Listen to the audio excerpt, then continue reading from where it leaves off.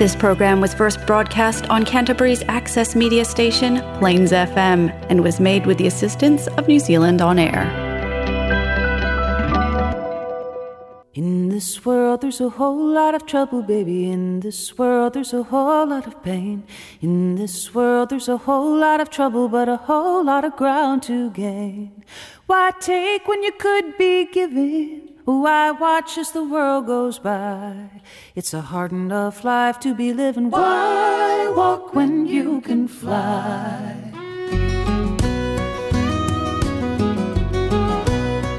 Kia ora, talofa, ni hao, greetings, welcome.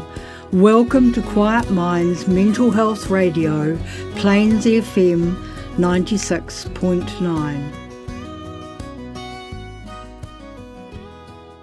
Welcome listeners, my name is Debbie May and today I'm chatting with Bea. Welcome to the studio, Bea. Thank you for having me. So you've come to talk about your own experience, your own journey with mental health. So where would you like to start? It's kind of it is a big question because it's kind of it has journey. been a big journey. Yes, it has. And to try and contain it into a short time frame, it can be challenging. But I can give you a brief summary. So I'm about to say 37. I think I'm 30. I'm 37 or 38. I don't know. Okay, I've lost what's count. A year?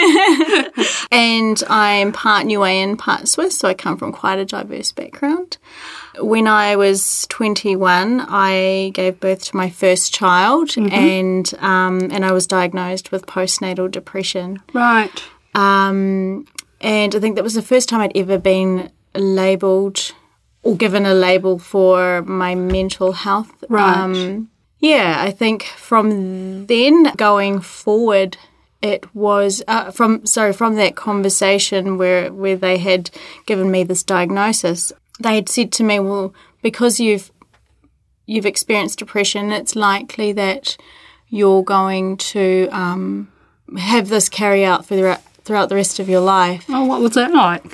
It felt like it was like a sentence, there was some relief which explained, some of the things that I was experiencing, in such a dark space, very, very alone, isolated, like everything was just so heavy.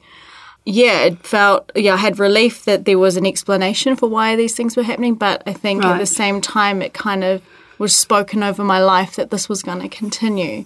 That's quite scary, isn't it, when you're already not in a good place to have that sort of sword hanging over you, really. Right. On the one hand, you go, okay, well, now I know what's happening. And on the other hand, it's like, oh, so they don't think it's going to get any better. Yeah, that's right. And it just meant that there was not really going to be an end to it. And to know that I was going to experience this time and time again was frightening. So you said that before your diagnosis you'd had experiences of depression? Yeah, looking back, I think I have had bouts of depression and not really known what that was. Right. And it just, I often wondered whether other people were experiencing the same thing. But not really. I didn't really talk to anyone about it, and I just kept it to myself. So my family didn't know. My safe zone was in my room with the curtains drawn in bed, and that was it was safe for me. Right. And looking back, I feel like I've experienced depression, quite early on, and it just went undiagnosed.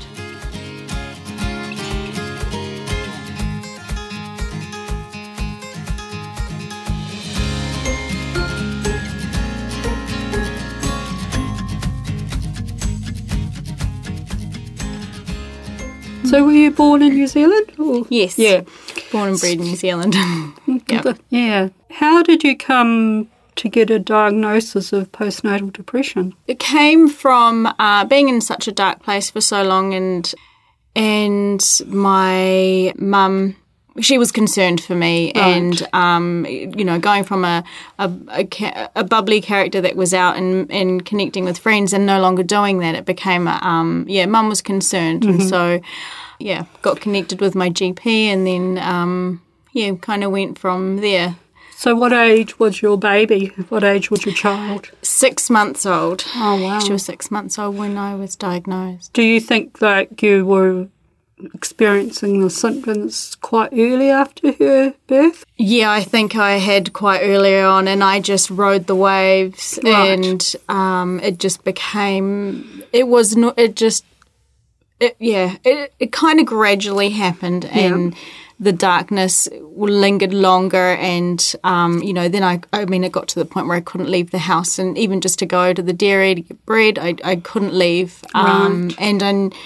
And I kept asking myself, is this normal? I don't think this is normal. I don't remember being like this, but, being so afraid of Right. leaving my house.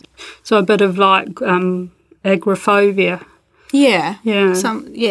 Something along the lines So of did you have any concerns about hurting your child or anything? Because that can be sometimes part of postnatal depression, can't it? Yeah. No, not at that point. Great. If I look back throughout the journey, of the years that came, and if I look back then, I don't feel as though it wasn't as bad as what it was when I gave birth to my third child. Okay. And which was in 2018, and that's kind of where I hit rock bottom. So what was that experience like for you? My eldest at the time, she would have been maybe 13, 14 years old. She decided she wanted to live with her dad. And so, I had separated with her father when she was 2 years old. Yeah, she had left to live with her father, and that was excruciating for me to let go of your baby that Right, you've had yes. for so long, and that caused I think that was one of my activating moments. Right. And then a month later, I gave birth to my third child, and then my husband did a 3-day hike when baby was 6 days old. Oh, good on him. Yeah, and I think that was the straw that broke the camel's back, where I just absolutely it just validated my position of feeling unimportant. I wasn't special. I wasn't a priority, especially even after having a 3 baby. days, yeah. I've forgiven him now. Lucky. But, that would have been, I imagine, any new mum, for Yeah. your new baby, and only 3 days to have your support leave for whatever reason. Yeah. Would have been pretty challenging. Absolutely. And so I sat in, I just remember this one particular moment where I sat in the dark, and everyone was asleep. My husband and the children were asleep, and I had this I was in tears, and I was thinking, I just got to get in the car and drive. But then I had this, fear that if I did, it could lead to opportunities. And I was in such a dark space. I had this vision, and it's so vivid, and I remember it clearly.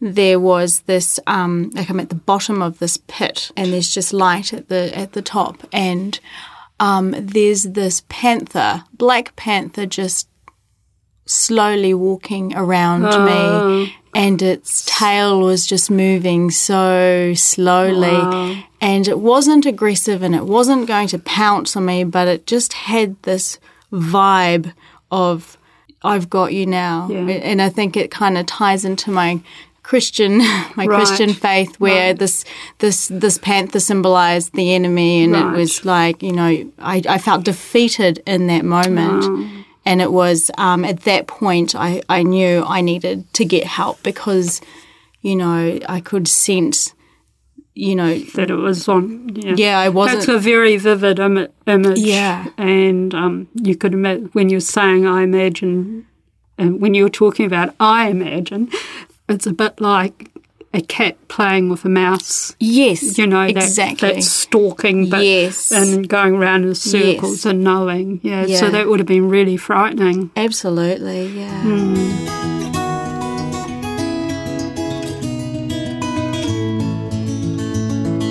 So how did you start to get help then? Well, it was after that vivid experience that I went and saw my GP, and then they connected me with Mothers and Babies. Right. Yeah, so the referral went through. I met with Mothers and Babies, and within the first hour of this 3-hour consultation, the psychiatrist had said, it looks like, from what I can gather, with your history, you are suffering from child abandonment syndrome. I think that's kind of the term, yeah. Right. And it was the minute she had said that, my entire life made sense, because I wasn't abandoned as a child, so I did question that. I thought, I don't understand. It doesn't make, that doesn't make sense. I grew up with my mum and my brother, and my dad passed away when I was 12, and I thought, oh no, I don't see the connection. But when she had explained, that mum potentially had postnatal depression and wasn't there for me emotionally during my first year of life, that made sense. Right. And how I've come to have these experiences. Ideas, as an adult, and not being able to, like, my husband travelled for work he was travelling when we were living in Sydney, he was away travelling he was in Melbourne every week, and he would go and come back. That's logic, right? Yes. But actually, that is quite a trigger, isn't it? It was. On a deeper level, if that's how they picked up about the abandonment, that would be like that every time. Yeah, and I couldn't understand it. Well, you make wouldn't sense. because you didn't know. Yeah. But it would be more like on a gut level, on an emotional level. And I tried so hard to, snap out of it, read self-help books and all that. You just you talk to people and you just try and break through and try and understand what was going on. And to have that was just, this makes sense. And from that point on, I was connected with a psychiatrist who was going to see me on a weekly basis. And I got to see this person on a weekly basis. They just said, turn up 1:00 on Thursday. That's all you need to do. Don't need to come prepared with anything. You just turn up. I need that commitment. And I'd done that. And then 2 years of this therapy completely saved my life. Wow. That's amazing that you made the commitment in that turmoil. You must have known on some level that this was a breaking point for you. I did, it's like you try so hard to break through. I mean, it even got to the point where I'd read somewhere that if you sent your placenta off somewhere and had it dried and crushed and made into little capsules and taken that it would reduce your chances of getting postnatal depression. I mean, I went to that level because I was desperate to break from depression. And it's amazing, isn't it? You can see how we will try anything when we will try anything, and shows that your spirit was strong enough that you were willing to do that, even when it was probably, I don't know, a bit bizarre or... It felt left field, the placenta. I joke about the eating my placenta thing, but you get desperate and you're just willing to try anything. Yeah. Mm. So how has your recovery journey progressed? I was in a job where I was working in health and safety. I wasn't really getting much fulfillment out of it. Right. And I just had this strong sense of needing to be in, after I'd gone through the 2-year journey of, the recovery, I was like, I need to put this nearly 20-year journey to use for good. I had conversations with people that were in the industry to try and find a way of, okay, right, I feel like this is my calling. I know it's my calling. I know there's a gift in this and I need to, use it for good. And that's kind of where it's led me to. So I ended up leaving that career and starting a new one. Going back to, you said when you were in Melbourne? In Sydney. So when did you come to New Zealand? I returned here I was living in Auckland, then I did Sydney, and then Sydney to Christchurch back in 2016. Okay. So what sort of things helped your recovery? Definitely exercise has been my biggest, I guess it's the one thing that I have found has been amazing for my mental health.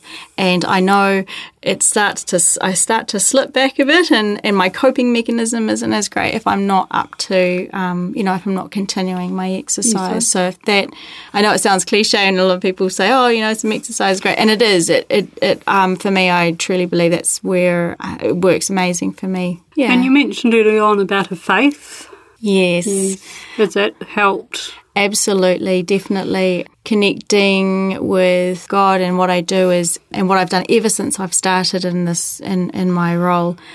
I have been there 3 months now, and I drive to work every morning, and I just give thanks for the journey that I've had and where it's brought me today. And I know that I'm meant to be here, and that I can give back to the community.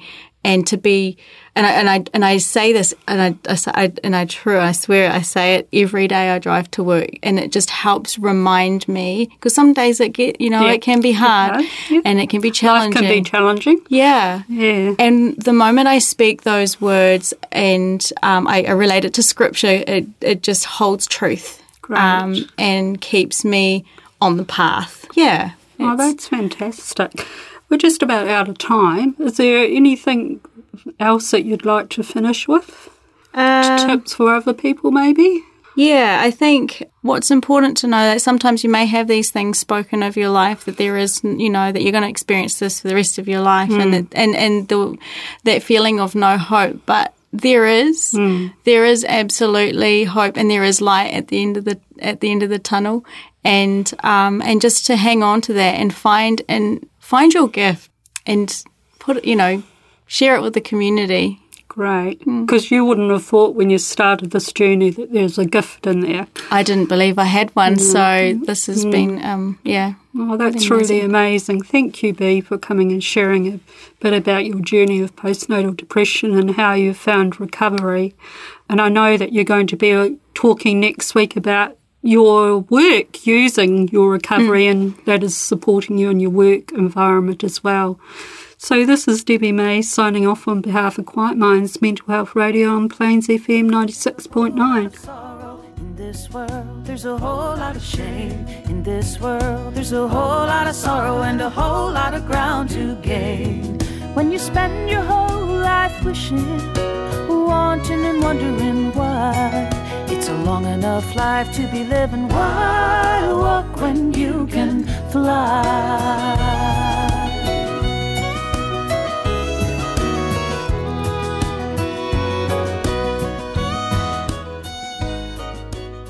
You can download this and other Quiet Minds programs by going to plainsfm.org.nz and clicking on podcasts. This show repeats on Wednesdays at 10:30am. Thanks for listening. In this world there's a whole lot of golden. In this world there's a whole lot of blame. In this world you've a soul for a compass and a heart for a pair of wings. There's a star on the far horizon, rising bright in an azure sky. For the rest of the time that you're given, why walk when you can fly high?